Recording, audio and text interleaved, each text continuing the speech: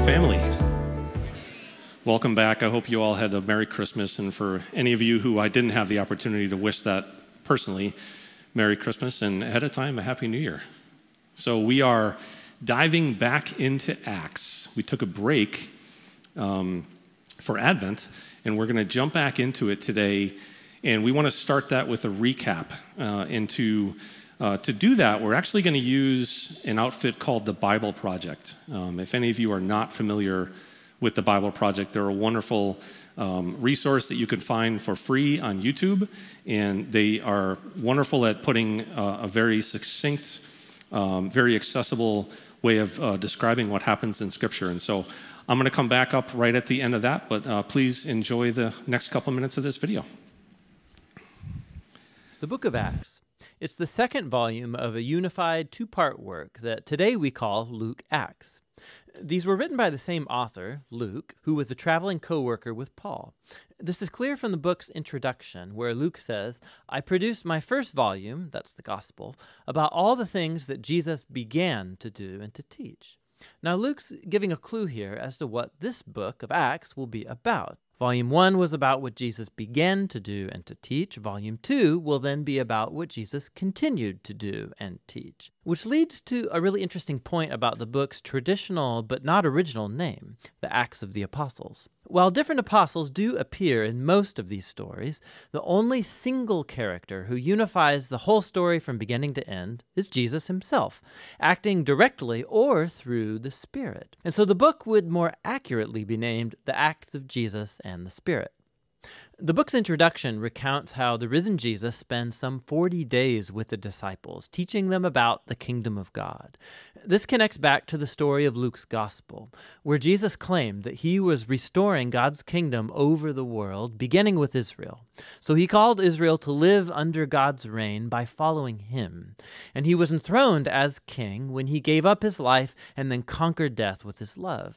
And so the book of Acts begins with the risen King Jesus instructing his disciples about life in his kingdom. So he promises that the Spirit will soon come and immerse them in his personal presence. And this fulfills one of the key hopes from the Old Testament prophets, that in the Messianic kingdom, God's presence, his Spirit, would come and take up residence among his people in a new temple and transform their hearts. And so Jesus says, when this happens, the Spirit will empower his disciples to be my witnesses in Jerusalem, Judea, and Samaria, and to the ends of the earth. From here, Jesus is taken up from their sight in a cloud. It's an image drawn from the book of Daniel, chapter 7.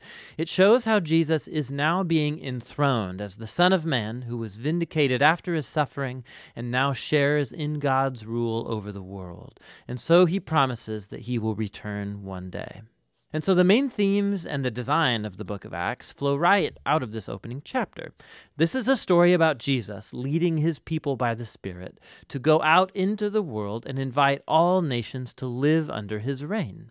And so the story will begin with that message spreading in Jerusalem and then into the neighboring regions of Judea and Samaria full of non-Jewish people, and then from there out to all of the nations into the ends of the earth. This video is just going to focus on the first half of the book. So the Jerusalem-focused section begins with Jesus' followers waiting until the Feast of Pentecost, when all of these Jewish pilgrims from all over the ancient world were in the city. And the Holy Spirit comes on the disciples as a great wind, and something like flames appear over each person's head, and together they start announcing and telling stories of God's mighty deeds. And they're speaking in all of these languages that they didn't know before, but all the people gathered there understand perfectly. Now, in order to see what Luke's emphasizing in this story, it's crucial to see the Old Testament roots of all of these images. So first, the wind and the fire is a direct allusion to the stories about God's glorious fiery presence filling the tabernacle and the temple. And it's also connected to the prophetic promises that God would come and live by his Spirit in the new temple of the Messianic kingdom. And so here in Acts, God's fiery presence comes to dwell not in a building, but in his people. Luke is saying that the new temple promised by the prophets is Jesus' new covenant family, the people of Jesus, which connects to the second thing Luke is trying to say here. So the prophets promised that when God came to dwell in his new temple, he would reunify all the tribes of Israel under the Messianic king, and that the good news of God's reign would go out and be announced to the nations. Luke describes in detail the international multi-tribe makeup of all of the Israelites who were there at Pentecost and who responded to Peter's message. And so the apostles keep calling Israelites to acknowledge Jesus as their Messiah, and thousands upon thousands respond, forming new communities of generosity and worship and celebration. But not everybody's celebrating. From here, Luke shows how Jesus' new family quickly faced hostility from the Jerusalem leaders. With a really beautiful symmetrical design, Luke tells a tale of two temples. So God's new temple, the community of Jesus' followers, they're gathering every day in the temple courts and from house to house. Now, in between those notices are two stories about Peter and the other apostles healing people in the temple courts, only to get arrested by the temple leaders, followed each time by a speech of Peter claiming that Jesus is the true king of Israel. And at the center of all this is a story about Jesus' followers donating property and possessions to a common fund to help the poor, which is really cool. But it seems kind of random for Luke to mention it here until you realize that this was a practice described in the laws of the Torah and was supposed to be happening through the Jerusalem temple and its leaders. So Luke's point here is clear. The new temple of Jesus' community is fulfilling the purpose that God always intended for the Jerusalem temple, to be a place where heaven and earth meet, where people encounter God's generosity and healing presence.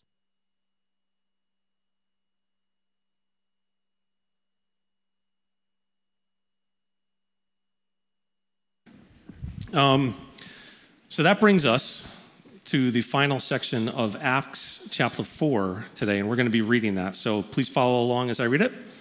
We're reading from Acts 4, verses 32 to 37. Starting at verse 32, all the believers were one in heart and mind. No one claimed that any of their possessions was their own, but they shared everything they had. With great power, the apostles continued to testify to the resurrection of the Lord Jesus, and God's grace was so powerfully at work in them all that there was no needy persons among them. From time to time, those who owned land or houses sold them, brought the money from the sales, and put it at the apostles' feet, and it was distributed to anyone who had need. Joseph, a Levite from Cyprus, whom the apostles called Barnabas, which means son of encouragement, sold a field he owned and brought the money and put it at the apostles' feet.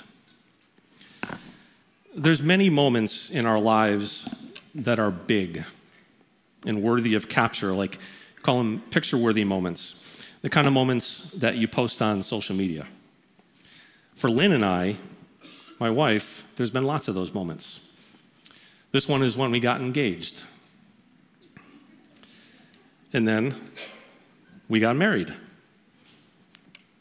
There's tons of pictures, moments that we captured of our kids. And very recently, we celebrated our 25th anniversary.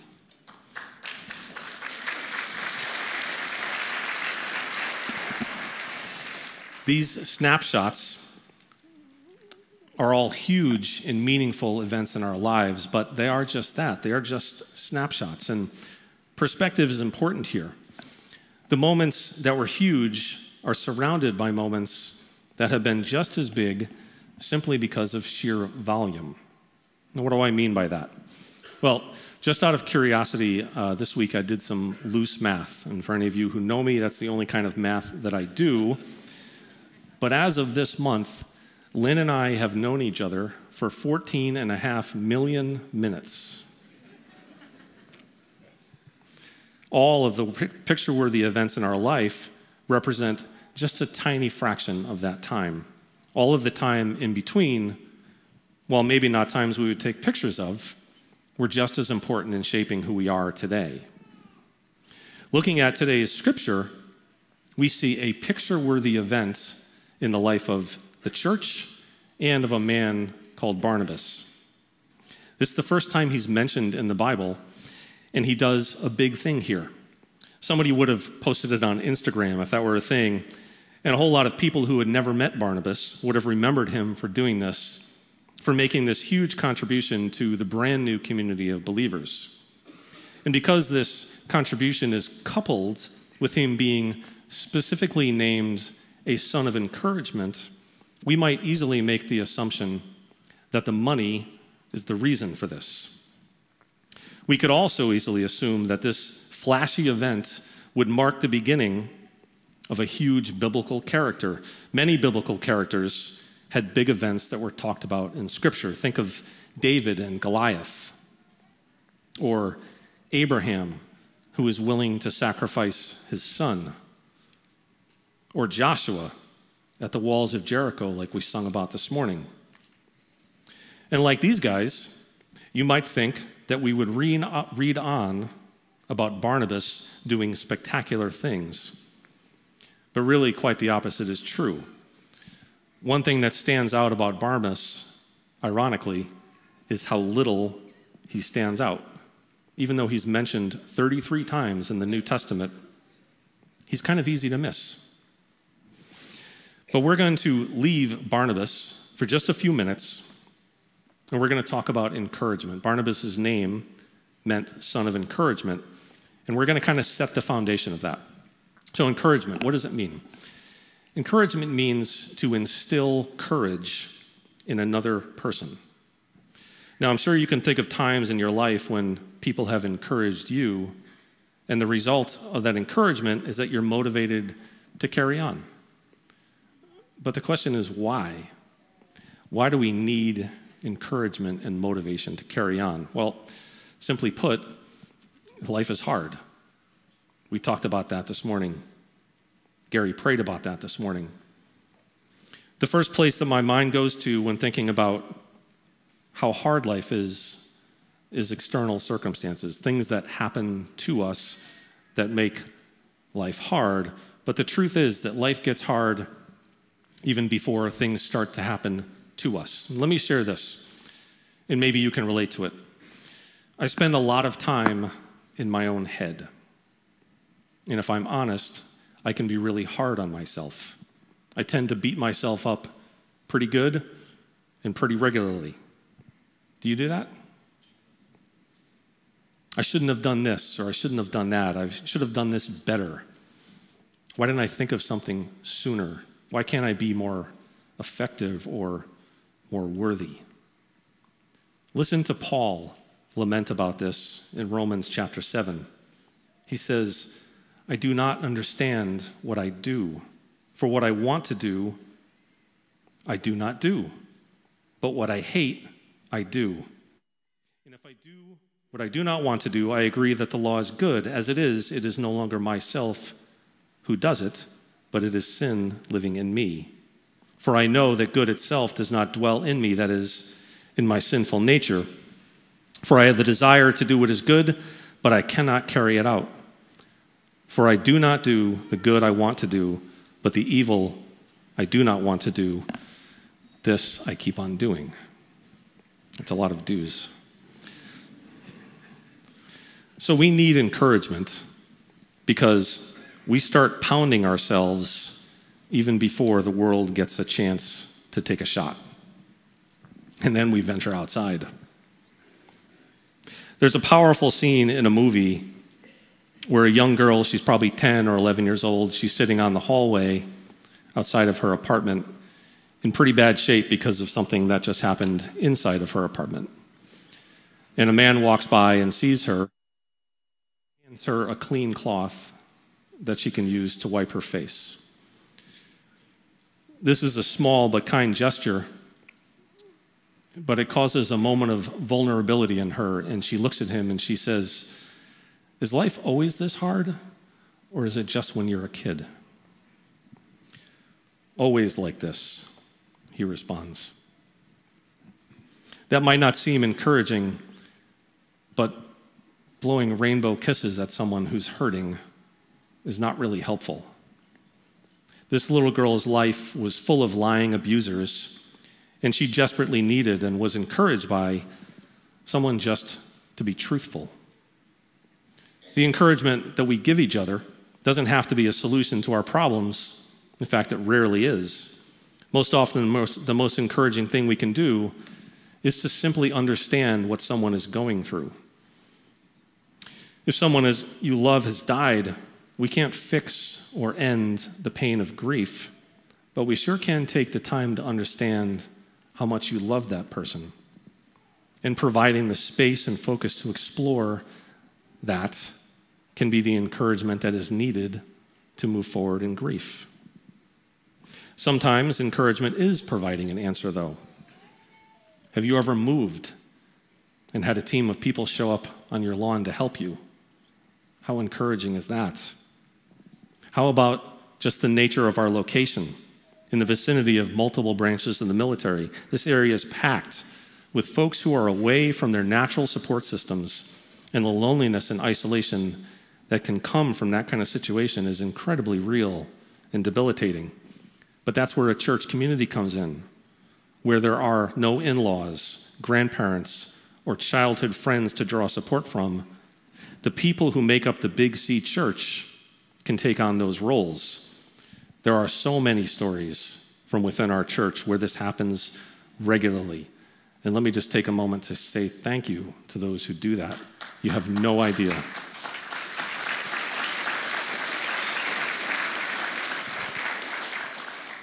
So we need encouragement, and we get that from each other, but only if we exist in fellowship. One of the easiest things to do, kind of the default thing to do, is to isolate. How easy is it just to hunker down and be by yourself and stay away from people? But doing that leaves us in a dangerous reality. When isolated, the devil pings on us with thoughts of shame and reminders of the worst parts of ourselves and of our pasts. And those thoughts spread and take over like mold does in darkness. Only the sunlight and fresh air of good fellowship can drive that away. So we find encouragement with each other. And that brings me to a question that brings to light a truth that I really want to focus on today. Who is the most encouraging kind of person in the church? Is it the pastor? Is it the person who gives a lot of money? Who's the most encouraging kind of person in the church? Well, honestly, in my experience, it's the one who quietly gives hugs, writes cards, sends texts, sits down next to you, and makes you feel seen. And when they ask, "How are you?" they really want to know the answer. Those who run quietly in the undercurrent of our community, doing and saying the things that don't get posted about on social media, but mean the world to the one who receives it, that is the foundation of encouragement. If you are doing that, then you are not only doing some of the most valuable, fruitful work, you are also actively living out the gospel. Jesus, God in the flesh, came near to us, even to the point of living and experiencing death as a sacrifice for our sins, that we might have forgiveness and communion with our God. James 4:8 says that if we draw near to God, he will draw near to us. If you need that kind of fellowship, remember, it can only happen if you open yourself up to it. Hebrews 10:25 says, "Let us not neglect meeting together, as some have the habit of doing." Now, that's not a legalistic demand from an authoritative and controlling God. That's a call from a loving Father who knows that we need to seek out the comfort that he provides in one of the main ways that he provides it, through each other. The writer goes on to say, "Rather, let us encourage each other, and all the more as you see the day approaching." Why that? Why as you see the day approaching? Well, Jesus warns us in Matthew 25 that as the day of his coming draws closer, things will get worse. Life will get harder, and we will need each other even more. Now, an interesting side note, if you want to go down a little rabbit hole, the author of the book of Hebrews is unknown, but there is a large segment of biblical scholarship that believes that Barnabas actually wrote it. Can't prove it, but it sure is interesting. So let's get back to him for a minute. Again, some might look at Barnabas, who was wealthy and owned property, in a home on the Greek island of Cyprus. I found a picture on the internet. Sorry, cameras were not that good back then. And he sold it, and he laid the proceeds at the apostles' feet to be used to help those in need. And you might look at that and say, well, that must have been why he was called a son of encouragement. That must have been the point of the story. Well, I'd like to suggest that that's not even close to the main point. Sure, he did a remarkable thing, but he's mentioned 32 more times in Scripture, and none of those times have anything to do with money or with this sale. The backstory that led to this moment that we see is that the gospel had captivated Barnabas' heart and unleashed him. And the Holy Spirit had given him a huge gift, the gift of encouragement. In fact, the gospel had changed Barnabas so much that his brothers and sisters in Christ gave him a new name. He went from Joseph to Barnabas. That is the emphasis behind what happened with Barnabas, that the gospel changes people and causes them to abandon what the world says to clutch onto and clutch on to God himself. Barnabas had found a new treasure, and what he actually did, and why it's written down for all of us to see, was that he freed himself from the tethers of this life, both his wealth and his status as a Levite, so that he could spend the rest of his life without any kind of anchor. And he used that freedom to deploy the spiritual gift that God had given him, which was to encourage everybody, everywhere, wherever God led him to go. We don't have a ton of time left, so I'm going to walk through a very brief survey of Barnabas' life as a missionary. But the point I really want to get across is how monumentally encouraging he was, but not in a flashy way that got lots of attention. So he encounters Jesus and believes. He sells his field, and he goes on mission. And the first thing we hear of him doing is incredible. You may have heard the story of Saul, who was a Pharisee and had taken it upon himself to defend the purity of Israel and Jewish law from this Jesus, who Saul saw as a threat, a dangerous rebel. He did this by chasing down and torturing believers in Jesus, even to the point of overseeing their murder. Then Saul has an encounter with Jesus and is saved. None of the other Christians believed that this could actually have happened, but we see in Acts chapter 9, when Saul came to Jerusalem, he tried to join the disciples, but they were all afraid of him, not believing that he really was a disciple. But Barnabas took him and brought him to the apostles. He told them how Saul on his journey had seen the Lord and that the Lord had spoken to him, and how in Damascus he had preached fearlessly in the name of Jesus. So Barnabas convinced the other believers that Saul wasn't a threat, and we see in the very next line, so Saul stayed behind with them and moved about freely in Jerusalem, speaking boldly in the name of the Lord. Saul, or as we know him, Paul, authored at least 13 books of the New Testament. From here, Barnabas accompanies Paul in his mission to preach the gospel and to reiterate how under the current Barnabas was. If you try to Google Barnabas' missionary journey, you won't find it. What you'll come up with is Paul's missionary journey. The most amazing thing about this is that Barnabas was known to be Paul's mentor. When Paul is converted, Barnabas not only vouches for him with the Christian community, but he takes him under his wing and teaches him the Christian faith. Together, they spent several years on 2 missionary journeys, traveling all over Europe, preaching and defending the gospel. Barnabas was also part of the team that planted the Christian church at Antioch, which was the sister church to Jerusalem.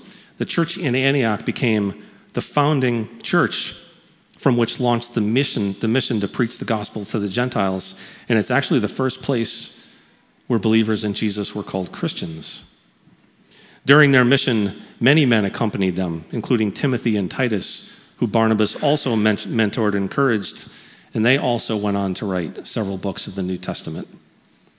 One of the men accompanying them was Barnabas' young nephew, a man named John Mark. Mark, as he was known, was not one of Paul's favorite people because he was young and fickle, and he'd abandoned them on our journey because it was hard. So Paul gets around to wanting to go back to all the towns that they visited, but he refuses to let Mark go with them. He and Barnabas argue about this and end up parting ways, with Paul going one way and Barnabas going the other with his nephew. We don't know what happens from here because this is the last time Barnabas is mentioned in Scripture, but what happens later is very telling. Whatever mentoring Barnabas did with his young nephew must have been incredible, because John Mark goes on later to become one of Paul's and even Peter's most trusted fellow missionaries, and then he goes on to write the Gospel of Mark.